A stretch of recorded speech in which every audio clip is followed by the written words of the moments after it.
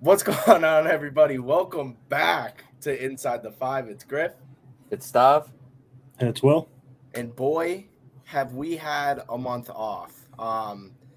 It's been a little bit of time. We've gone through some rough sporting moments in our lives. The Celtics got taken down, the Bruins got taken down. Teams in Miami have been running us through the woods, Will. But anyways, on this episode, we're going to be talking about another upsetting team. How about the Boston Red Sox? We're also going to be covering a little bit of the Stanley Cup Finals. As we know, we're a Vegas pod. Guys, we're back. What do we say? Let's do it. Let's do it.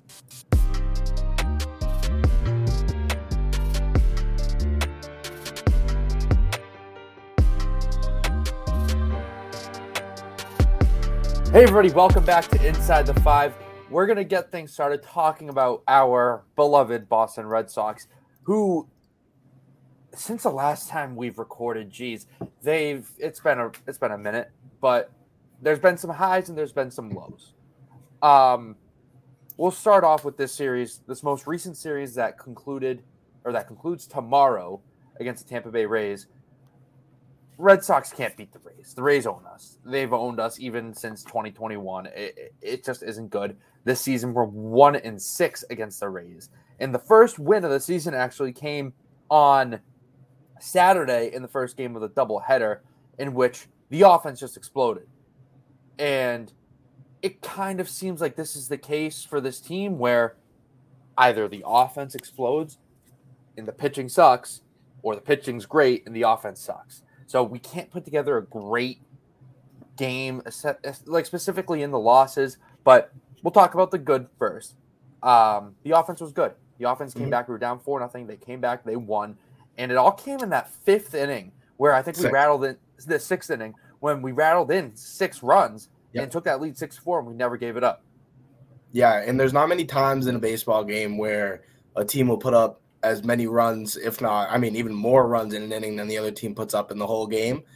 We got, I guess you could say lucky in the 6th inning here, because 6 runs is insane. And the first leg of a doubleheader, Corey Kluber got another win. How about just a 1-2-3 inning for him? I want to say that was in the 5th, brought us into the 6th inning, and that's where things took off. I've been loving his role out of the bullpen, I want to say. Former Cy Young, obviously, nothing too special nowadays, but Kenley Jansen picking up another save in this game, blew it in the second game. I know you wanted to talk about the positives here, Stav, but why are we putting someone out there? What was that, 7 hours after pitching and throwing a save? Yeah, there's no, and he's like 40 years old. Isn't he 38? Yeah, and it wasn't like a quick save that he had in the first game. He got up there in the pitch count, right?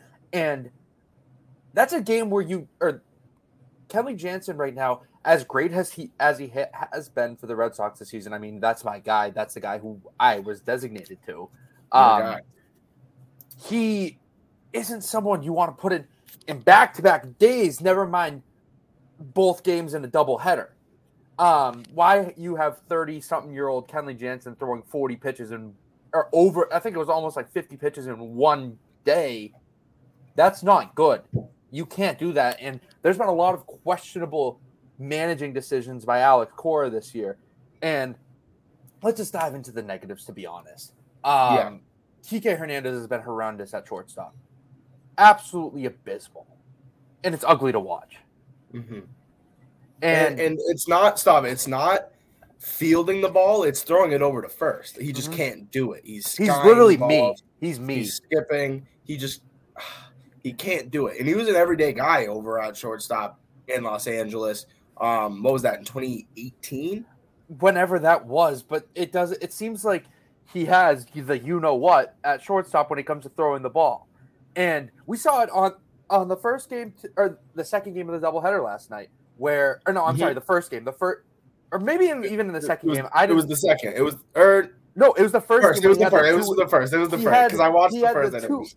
He had the 2 errors in that first game of the doubleheader that led to 4 runs. Garrett Whitlock actually didn't even pitch that bad, considering he let in technically 5 runs. Only 2 of them were earned because Kike Hernandez had so many goddamn errors at short. And shortstop is in a position where you can just cruise by with, right?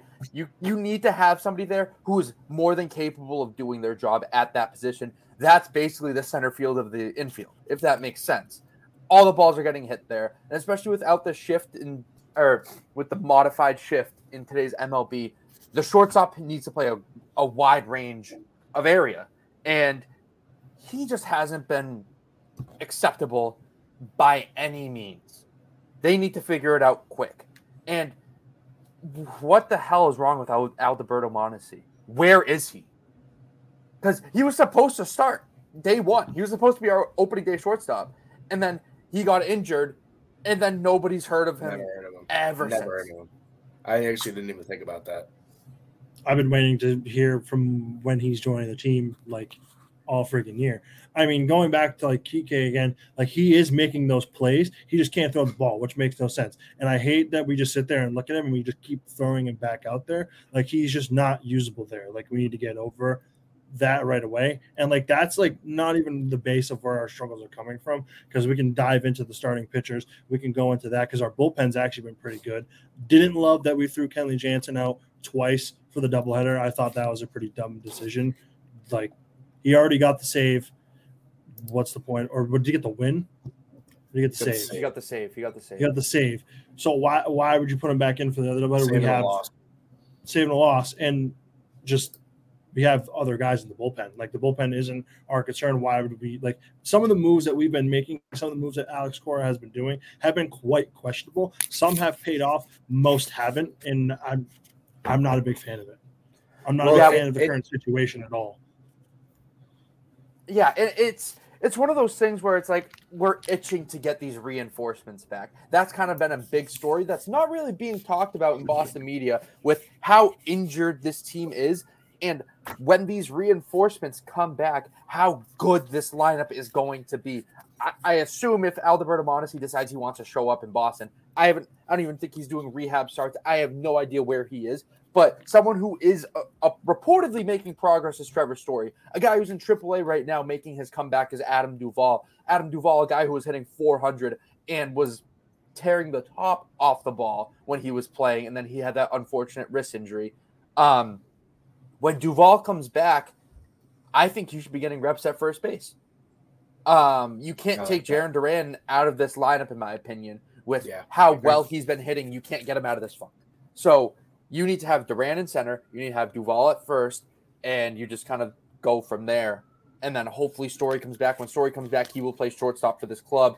And I don't even mind who's playing second base right now with they're kind of mixing in Pablo Reyes, Emmanuel Valdez. Those two guys have been playing very well for this team. Two guys, it's a platoon between the two of them, but Valdez has more at bats, obviously, and he's more reliable, but he's doing fine. I'm a big fan of Emmanuel Valdez. I like the lefty. He hits the ball. He does. Yeah. He gets the job done. Like, I don't mind it at all. I mean, and that's not it. If you want to talk about middle infielders that are injured, we got two more in Yu Chang and Christian Arroyo. We have a lot of guys, and you're right. People don't talk about, when or if, this team was healthy. They talk about once they are healthy, like, what are we going to do with these guys that are, going off, maybe like a Jarren Duran or a Rob Refsnyder? Like, where are they going to find their place in the lineup? We need to start worrying about when these guys are going to be coming back, because at first we were talking about Trevor Story being around for All-Star break, and then guess what? We haven't heard from him since he was throwing down in Fort Myers a month ago. We haven't heard any news since then. Adam Duvall, I think, came in yesterday for the Worcester Red Sox in a rehab start and did pretty good. He had a home run. I think that was his first hit, though, in 2 Woo Sox games. I think so. I'm not 100% sure, but I'm pretty sure he was struggling. Yu Chang, same thing with him. Heard he was throwing the ball around. Where is he? I have no idea where this guy is. Yu Chang was our shortstop for a while, and I would love to have Kike back in the outfield because he can't do anything with his glove at shortstop. Yu Chang is a very good defensive player, and he wasn't hitting the ball that great. He was starting to find his little rhythm there up until he got put on paternity leave and then came back, got injured. This team is a mess, and this team was a mess last year too. I would say we're less of a mess this year than we were last year. We're still over 500, battling right now, though. I mean, and if we could have got both of those off the Rays in that doubleheader, automatic split of the series, that would have been big. We didn't. We need to get a win on Monday. It's going to be a big game for Brian Bayo as he goes up against Shane McClanahan. Obviously, Shane McClanahan's been one of the best starters in the league all season. He's 8-1. Bayo's 3-3. Still trying to find that changeup of his. I have no idea where the hell that is either. A lot of question marks here. We're one game over under 500 to finish off this series. Stav, how do you see this game going tomorrow? It can go one of two ways, right? McClanahan can come out and absolutely shove and dominate. He could go 7 innings, have 10 strikeouts, and make the Red Sox look foolish. However, the Red Sox offense has been pretty good against aces, against number one guys. Where I think back to is around a month ago, when we saw this Red Sox lineup absolutely tear through Kevin Gausman, someone who they haven't been able to hit in the past against the Blue Jays. Same thing with Alek Manoah. They gave him fits. So I can totally see this lineup just tear through McClanahan, but the lefty-on-lefty matchup does concern me just because of our best player right now, our most consistent player, Masataka Yoshida, who has been outstanding. And this is kind of surprising to me, but so against lefties, his splits, he's batting .296 against lefties. That's not bad. However, we might not see him in the lineup tomorrow. It just might be one of those platoon things where we randomly see Rob Refsnyder get the nod over him. Nothing wrong with Rob Refsnyder. It's just Masataka Yoshida. You're paying him all that money to play every day. Where I was going with this point, I thought he was fairly worse against lefties. I didn't do my research before. I thought I was about to just go on the fly, and then I realized he's batting .296 against lefties.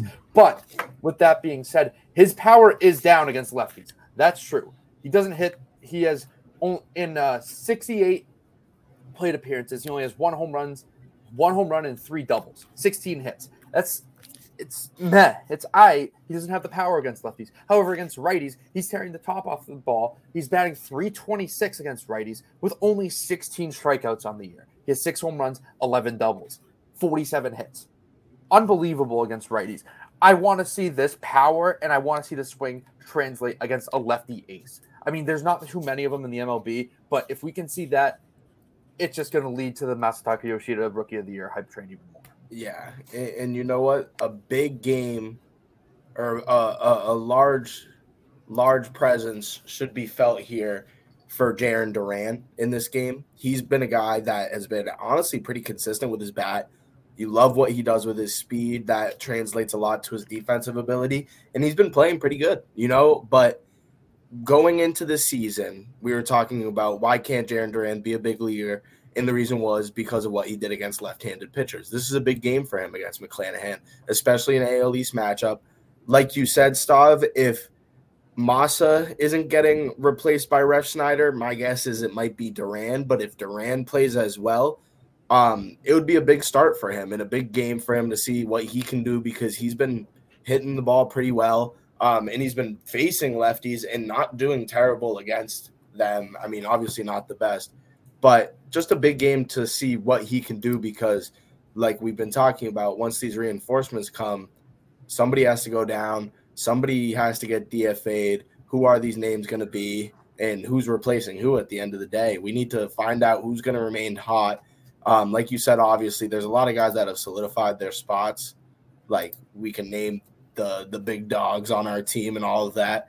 But when you look at a guy like Pablo Reyes, who's 29, he's been batting pretty well, but you don't know where these guys are going to go. Same with Valdez, who's 24, and then Duran, who's 26. They want these guys playing every day. It doesn't matter where they're playing as long as they're playing every day. If Valdez can really, really find his step and find his rhythm, then he could solidify himself at second base, and I would love to have a lefty playing second base.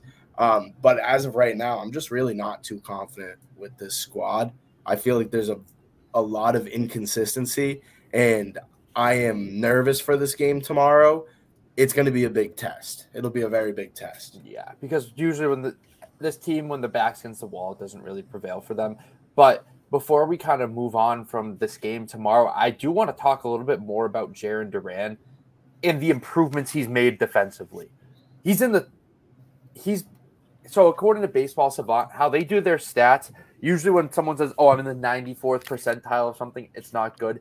It's really good when you're talking about Baseball Savant. So the higher the percentile, the better it is. And he's the 94th percentile for outfielder jump in center field, which is outstanding considering last year how horrendous he was in center field.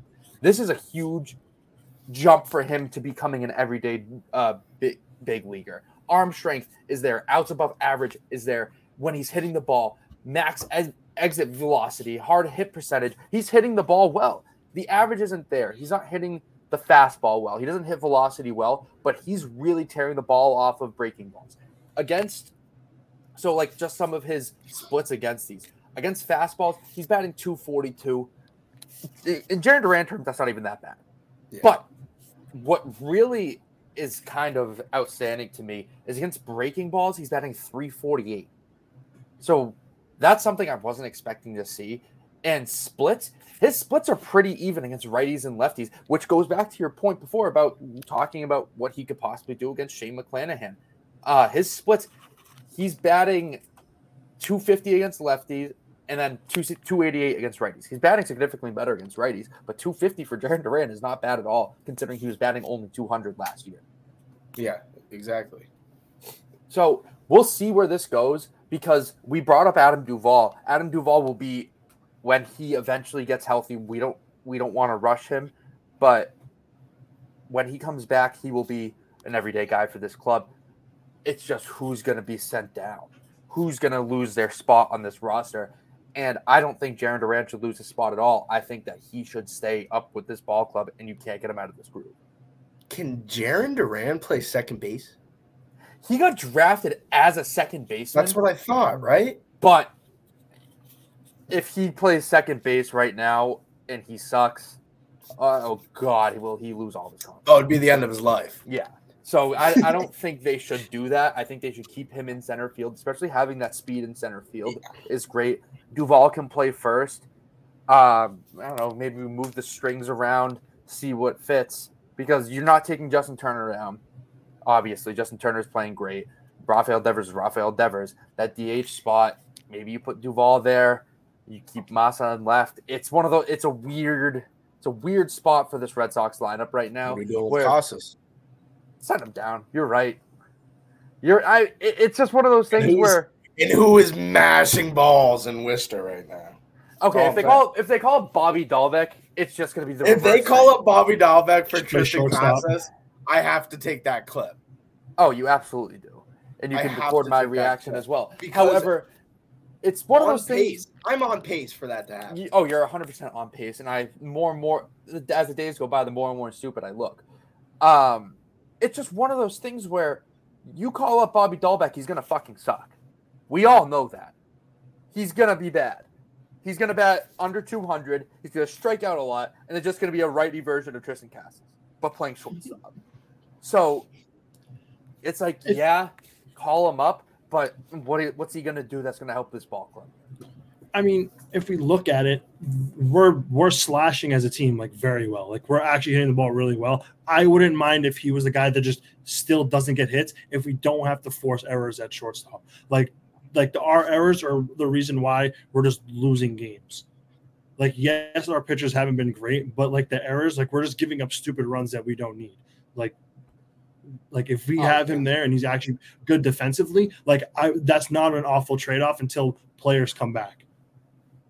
And errors are such when you want to talk about baseball as a momentum game, an error completely ruins an inning. It ruins an inning. You go back, say whoever committed that error, and I think this is the case. That next half inning, Kike was up, and I mean, there's no chance you get a hit. You're done. I mean, you're an MLB player and you got an error. That's that's as worse as it gets mentally there. So it's there's a lot of things affecting this ball club right now.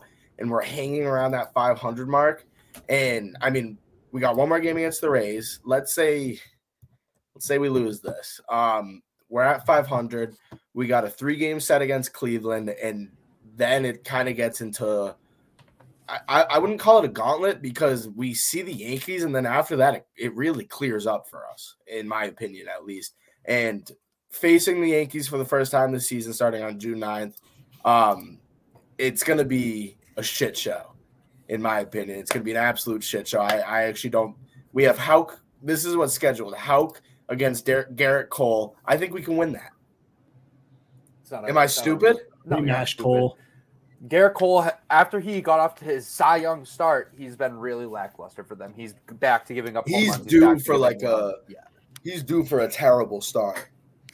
Yeah. So he's due for a terrible. Hey, I'm not worried. I'm not worried about Garrett Cole. This could come back and bite us in the ass, but we own Garrett Cole. That's what I'm saying. I am scared though for that Saturday and Sunday. But I am happy that we get to see Cleveland. I think that we have a chance to sweep them at Cleveland as well, even with Shane Bieber on the mound. That team is a shit show. That whole AL Central is a shit show. And then after New York, we see Colorado, we see New York again, and then we see Minnesota, Chicago, Miami, Toronto, Texas, and Oakland. I mean, that's a great way to get into July right there, in my opinion.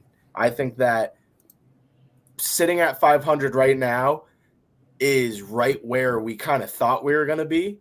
So I'm glad that we're a little bit on pace of – I wish we were a few more games above 500. But really no complaints. You know, we talk about all the negatives, but I'm not complaining yet. Yeah, it's one of those things where it's like we didn't really have many expectations for this ball club at the start of the year. And then they kind of started well, and things were clicking. It gave us a little bit of hope, and then we're like, oh. Yeah, if Duvall is like healthy all the way through, we have 5 or 6 more wins on this record. Yeah, and if Kike knows how to field the ball too, but that's besides the point. If we want to talk about guys who departed as well and have been dominating, there are 2 names that have really stuck out. Starting with Nathan Eovaldi, a guy who we could have re-signed, a guy who wanted to be here, and we just never re-signed him. He is putting up an absolute career year. This current game that the Rangers are playing in isn't over. So these stats do not include. Actually, it just ended. He went 6 innings, got the win, and 7 strikeouts.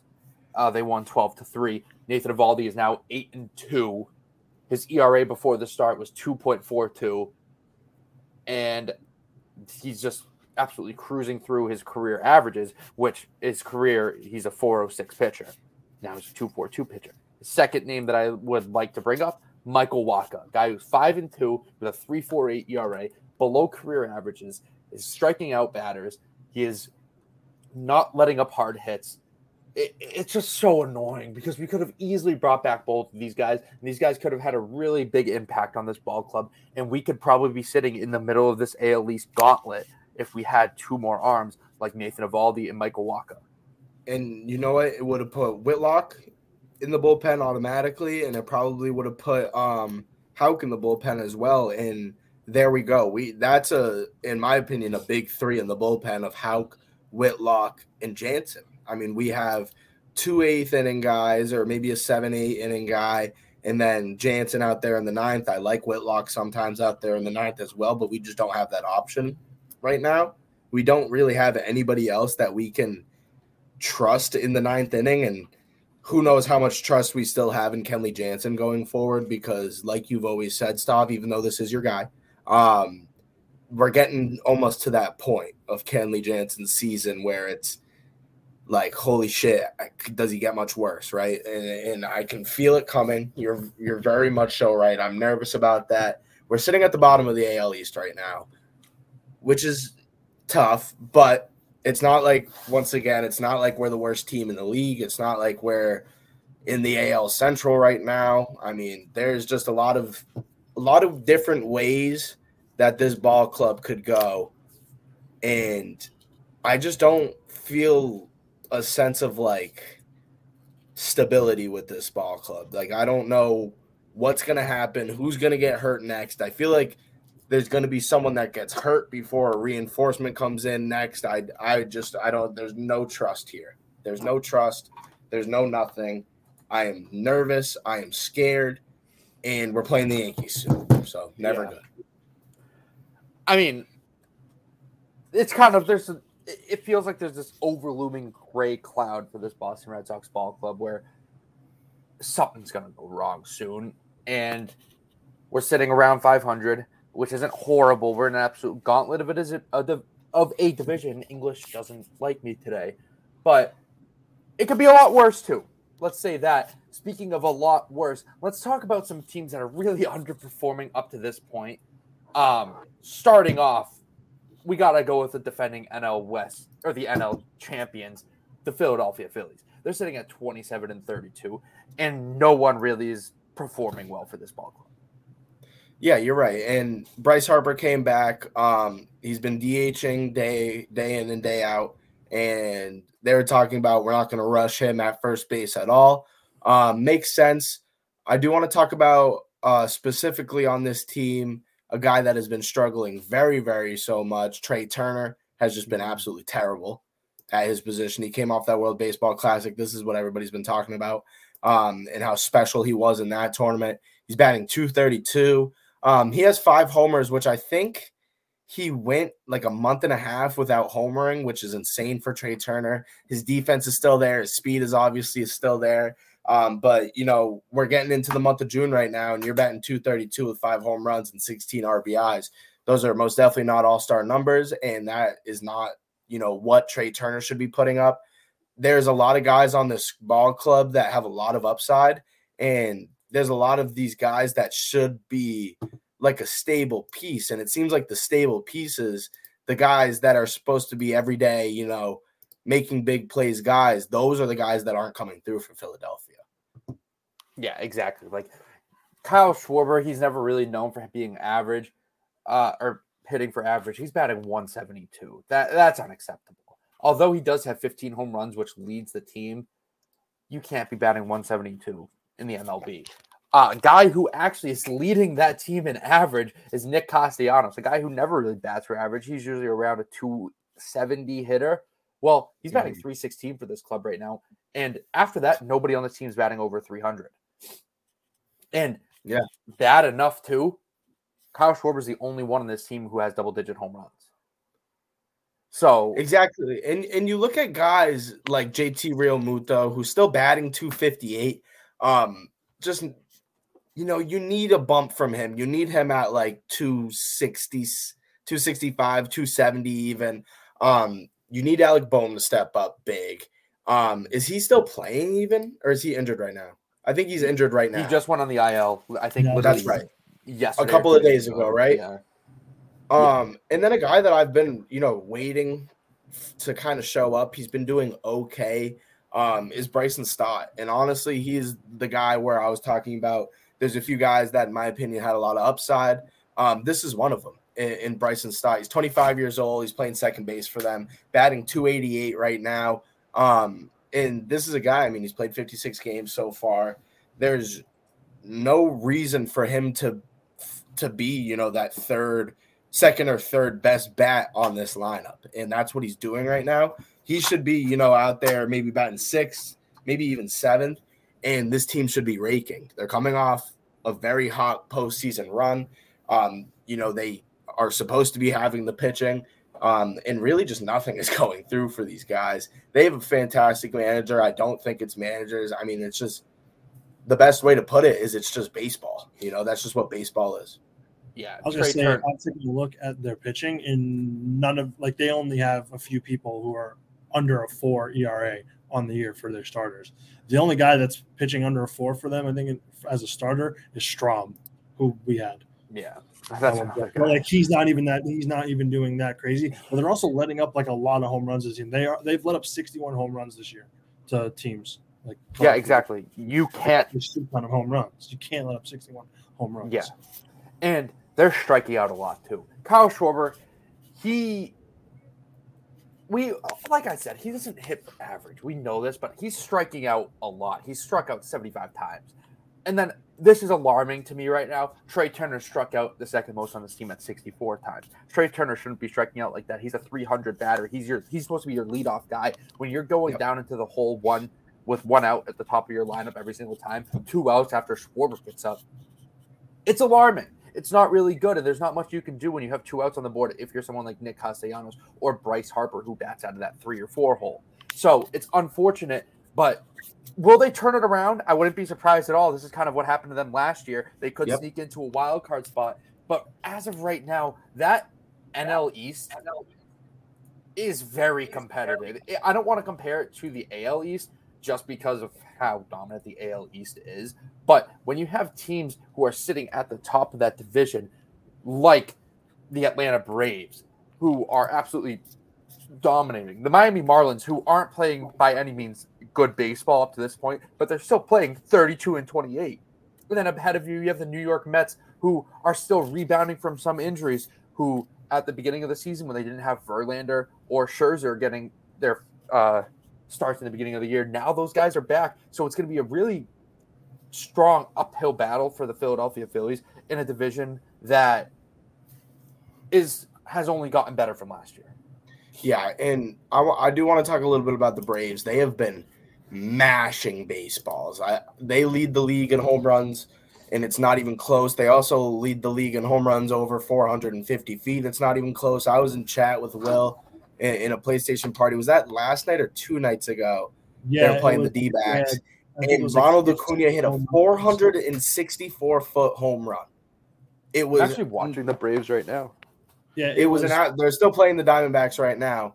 But Matt Olson has been mashing balls. He leads the team. I believe he leads the league in home runs at 17 right now. He's got 42 runs batted in. Acuna has been going stupid leading off for them. He's batting .325 right now. I mean, just this whole team, like Sean Murphy's been doing his thing. I know Will has been fantasy baseball. Ozzy Albies has been living up to who he's supposed to be.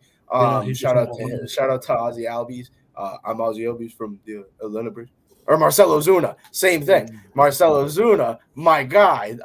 He's been, a little bit off, but the rest of this team has been picking up. Michael Harris, the second, is the last guy that I want to touch upon because he's one of my favorite young players in the league. He has gotten off to a very slow start this season. He is the only Atlanta Brave that I'm looking at, and I'm kind of like, whoa, what's happening here? The rest of the team is really lifting him up, giving him the chance to still be in there every day because they are just putting up numbers, putting up runs day in and day out, winning a lot of baseball games. They're a very fun, young, and exciting team to watch. And Stav, what's the score of that game right now against the Diamondbacks? Funny enough, the Diamondbacks are up 5-3 with runners on first and second with 2 outs. Well, that's perfect because you know what? I would love to talk about this team as well in the Diamondbacks, who's been very, very surprising. After dropping 2 out of 3 to our beloved Boston Red Sox, I took a look at this team and I was like, oh, this team must be terrible. Like they just lost a series to the Sox. I go over to look at who's at the top of the NL West, right? And I watched a game against the Rockies. I watched a game against the Braves, where they actually won 3-2. This team has a very interesting lineup in a kind of a lineup that came out of nowhere, where Ketel Marte's been putting balls in play. You have guys like obviously Corbin Carroll, who's been their guy pretty much from the start of the season. Lourdes Gurriel as well has just been amazing for this team, and their pitching staff is to die for. I mean, as Red Sox fans, when I see a good pitching staff, I'm like, damn. And this is one of these pitching staffs where you know how good this pitching staff is, Will. They dropped Mad Bum. They just DFA'd him because he wasn't playing well. You drop a Hall of Famer almost. So, I mean, Merrill Kelly, Ryan Nelson, guys like that have been going off. Obviously, Zach Gallen was disgusting. But, this team and their relievers, who I've never heard of in my life, they go in, they get the job done. I think Andrew Chafin is their closer. Yep. I think, and he's been putting together some good appearances as well. This team is a scary team, and especially in the NL West where the Padres are struggling, the Dodgers are always up there. The Giants are struggling as well. They have a chance to really make a push here, and they're going to be battling. It's going to be a very tough rest of the season going up against teams like the Dodgers, the Padres, and even the Rockies, who put together some good pitching appearances sometimes. It's going to be difficult to see them win the NL West but I could definitely see them being a wild card spot. You know what I think is funny about the NL West? It always alternates. Obviously, the Dodgers will make the playoffs.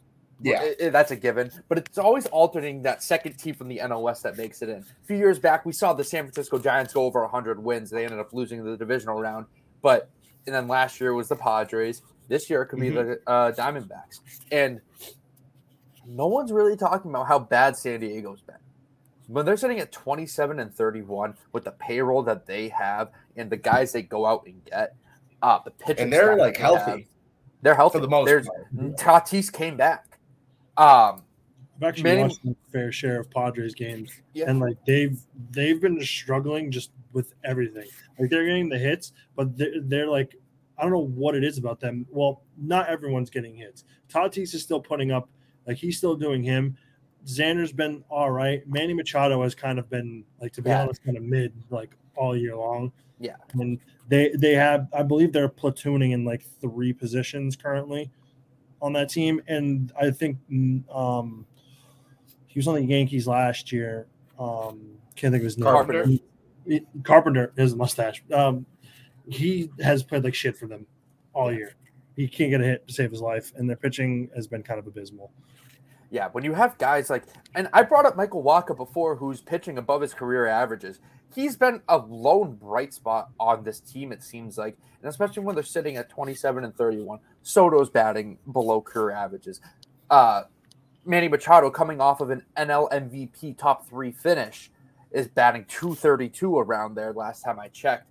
That's unacceptable for somebody who you're paying that much money to and for someone who you have that high of expectations for. Yeah, and it's just the whole team in general. There's not a single guy on this squad batting over 300 right now. Tatis, who has only played in 38 games, batting 258. I'll give it to Juan Soto. He's 256. He's played 58 games. He's leading the team in batting average, and that's abysmal. That is, wait, wasn't Jarren Duran batting 250? Jarren Duran was batting 250 against lefties. Jarren Duran's batting 270. He'd be the best bat on the San Diego Padres right now. I think we should trade I think we should trade Jarren Duran for Xander Bogaerts. Who says no? Yeah, exactly. Chaim Bloom. Yeah, he would hate having Xander back. No, but yeah, you're right. This team, with their payroll, with the names on their jerseys, you got Yu Darvish, you got Blake Snell. Even Nick Martinez. Didn't they lose their television rights deal as well? Didn't Will tell me that? They just lost their Valley Sports deal because they're going bankrupt. No, Valley Sports is going bankrupt in general. Yeah. They're losing everybody. But I'm just saying, everything's going wrong over there. Trade Don Orsillo and Xander Bogaerts back to the Red Sox. It'd only be right. You wouldn't want Eck? Don Orsillo is Don. True. Isn't Eck retired? Eck retired. Oh, did he really? He's retired. Yeah, last year. Yeah. You know what? That sounds right. Yeah, give me Don. You can kick Dave O'Brien to the curb. You can go back to college. But no, the Padres stink. Any other teams we got here? A team that I had really high expectations for were the Seattle Mariners. I thought they would win the AL, and they're sitting really bad too, considering their expectations are at 500. But this ball club was a playoff team last year. They only got reinforcements. They re-signed their guys, and they're just not playing well. They're not playing good baseball. And in a division that's very, I don't want to say winnable, but in a division that you should be competing in with the Angels and their Oakland, who is the worst team of all time probably. But obviously you have teams that are exceeding expectations like the Texas Rangers, who everything's going right for them, and DeGrom is hurt. So when he comes back, that only just proves even more. But this offense, fucks. The Texas Rangers offense is insane. It's awesome. Leading the helm is Marcus Semien and Corey Seager, the infield that they're paying $500 million to. So I'm glad that they're actually performing well. Thank God they're pulling through, because the past 2 years they've been abysmal. Yeah, it's been bad in Texas, but it's good to see that they're actually performing well. Guys like Jonah Heim, too, who are batting excellent. Yeah, exactly. I wonder why we know that. But He's. I mean, it's just a very good lineup that is exceeding expectations, and I'm happy for them. I mean, Jonah Heim right now, he's batting .289 with 6 home runs and 41 RBIs. That's great. That's a position of need that they didn't really expect coming into this season. And Simeon, he's probably top 5 in AL MVP voting right now. If the season ended today, he's batting over 300 with 9 home runs and 47 RBIs, stealing bags as well. He has 7 stolen bases up to this point. This team's producing when they need to. They're scoring runs and limiting their opponents to scoring runs. Leading the helm with Jacob deGrom, Nate Eovaldi. These guys are just shoving. And Martin Perez. Yeah, exactly. Just former Red Sox. Just throwing it down. I do want to give a shout out, if we're talking about Texas, to Josh Jung as well. Another one of my favorite young players in the league. Third baseman, obviously. He's batting .294 for them. He's got 12 jacks, 38 RBIs. I mean, those are good numbers right there, especially from a 25-year-old who's, going into this season finally being an everyday guy potentially, and he's really solidified himself in that spot.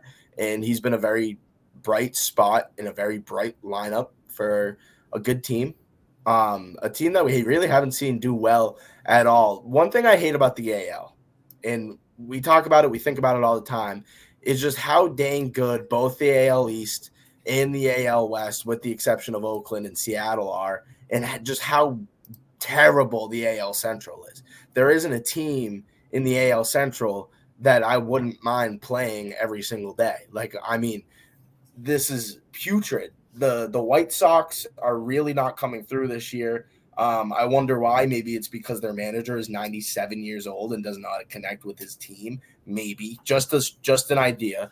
The Twins suck. The Twins will never be a good baseball franchise ever in their existence. Just want to get out of that way. And while we're including that, I'm just going to throw in Detroit and Kansas City in that conversation as well. I'm really upset with the way that the Cleveland Guardians have played this year. They have guys. They just DFA'd Plesac. I heard Stav, but I didn't see his exact stats. He was really not coming through in AAA. Really bad. He was really bad. I mean, if you're getting cut by the Cleveland Guardians, who are sitting below 500 and they need starting pitching, I'm pulling him up right now. He has an 8 ERA in AAA. That's and I think that's over. Will, I don't know if you have the stat up, but I think it's over like 5 starts. I knew it was 8, but was he did they bring him down? Like, did he get hurt and they just he just sucks? I haven't heard. No, I don't think he got hurt. I think I haven't heard Plesac in 2 years. Yeah, no, they sent him down because he was terrible in the beginning of May. They sent him down. He had an 8 ERA. Let me pull it up on Baseball Savant because they'll have it. But yeah, I'll keep talking. I got some more stuff about the Guardians here. One thing I do want to say, very disappointed in the way Jose Ramirez has been playing. He's only batting .261. He does not have double-digit home runs. The only bright spot on this team has been Shane Bieber. My guess he's gone by the deadline. And, if we were a Red Sox podcast, we should get Shane Bieber.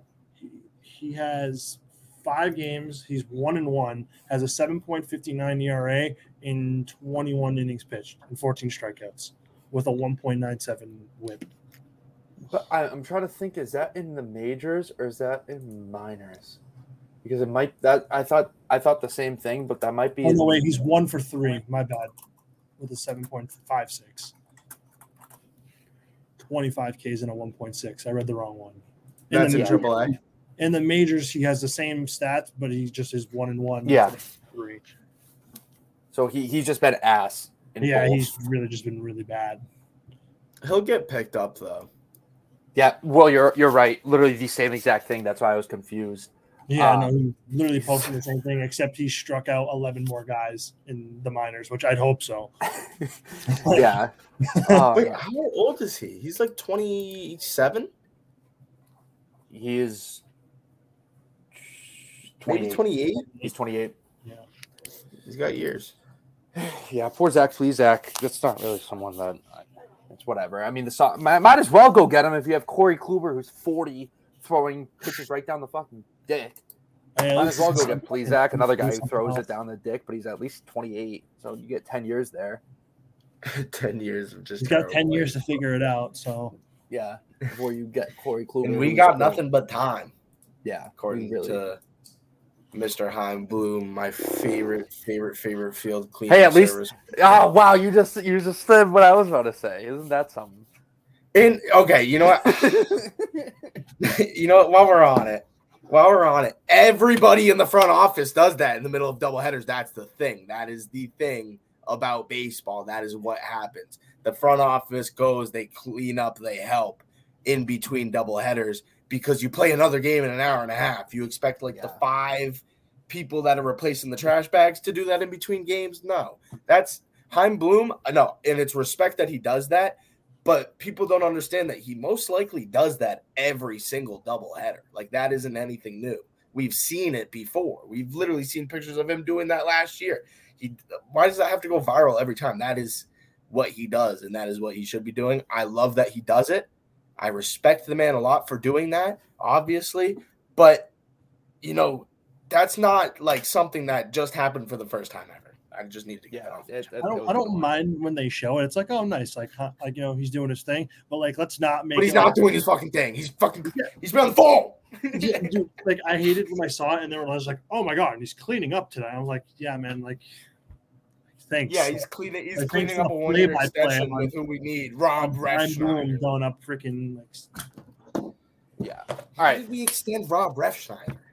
Because it's Robbie Refs. And they DFA'd Jorge Alfaro, someone. Dude, he's up there with Taylor Hall for loving Boston. That's what he said. Robbie Refsnyder, 2 of the Boston guys, Rob Refsnyder and Taylor Hall. What a great! I love Boston. All right, hold on. We got to think of that's a good I don't know that. Who's the Celtics guy that loves Boston? Who would we say? I was about to think of a Patriots one because I was going to say Matt. He was a Red Sox fan.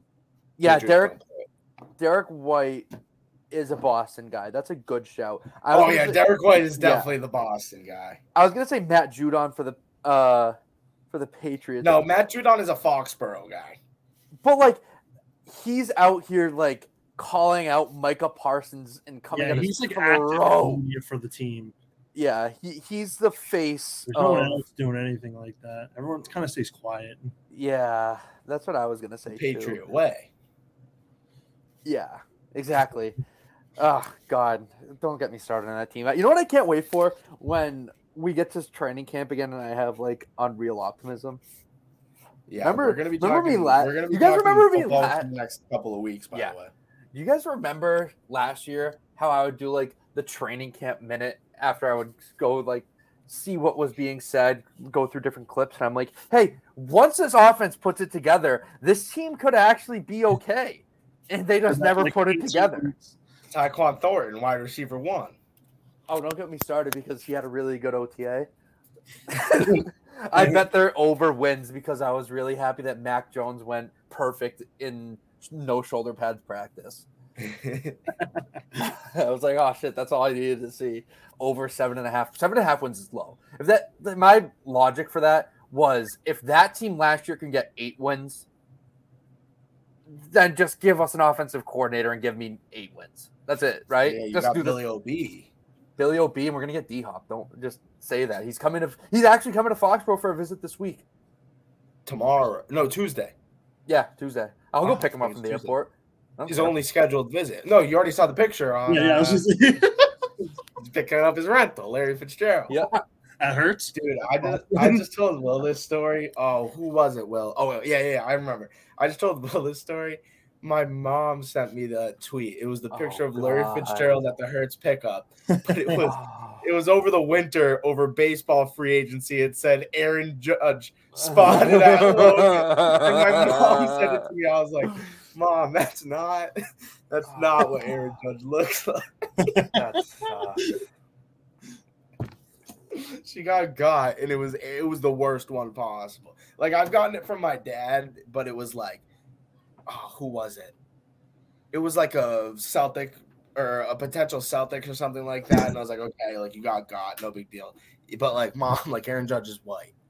That is awesome. It was hilarious.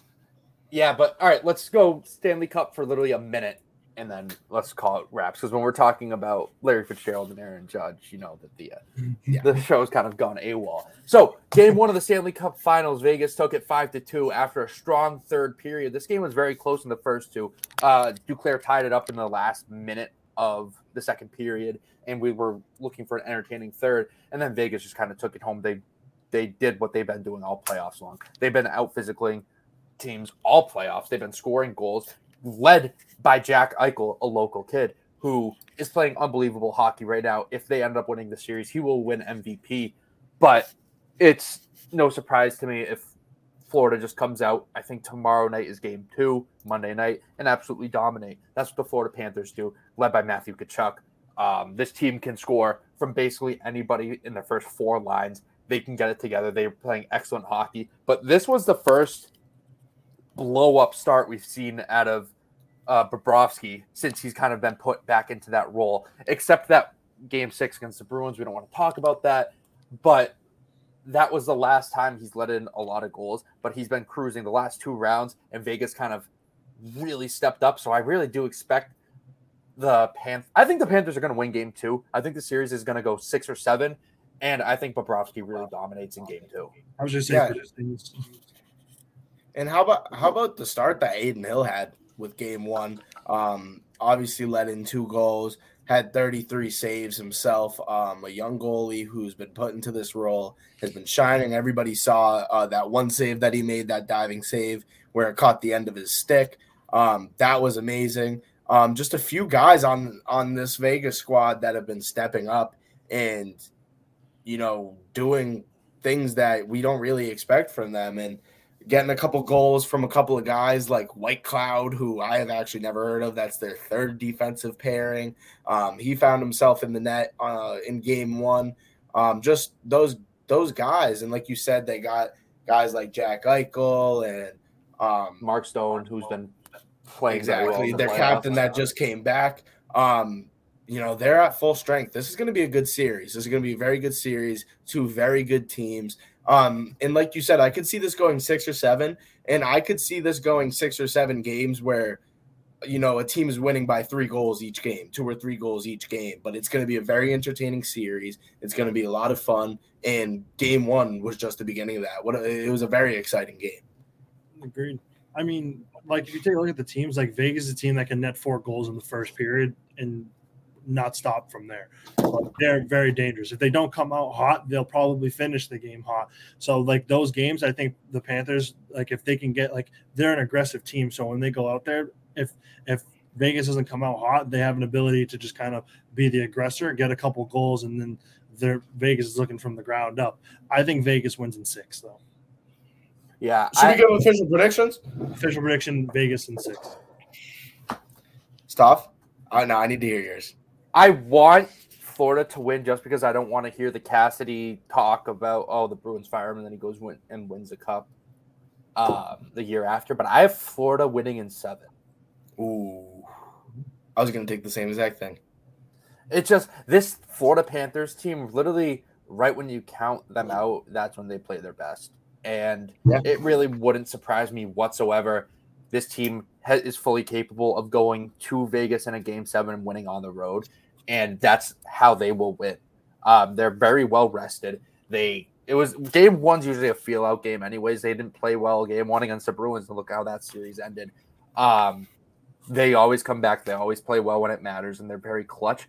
And they just kind of remind me of a team that don't really know how good they are. They're just so young, and they perform when it matters, and they just stick with each other, and they're a very well coached team. And Bruce Cassidy's a choker, so that's kind of. Yes, sir. I'm going right there with you, Stav. I had the same thing in mind. I got Florida in 7. I think it's going to be one hell of a series. You guys were expecting some basketball today, but guess what? You didn't get it. Yeah, fuck. And are we being petty and mad? Maybe. But do you run the show? No. Do we? Yeah. So guess what? We're not talking basketball today. A lot of transfers in the Big East. Mm-hmm. I'm so ready for college ball. I can't wait for college sports. I know. Can't wait. And we'll be talking some football coming up in the next couple of weeks. I'm very excited to get into our teams. And honestly, the whole league. A lot of excitement around the NFL as always. That's going to wrap it up for this episode, unless anybody got anything else. No? All right. Sounds like a plan. Well, we hope you guys enjoyed. We're excited to be back and on track. Happy summer to everybody. Happy June to everybody. Happy birth month to me. We will catch you guys on the next episode, and peace.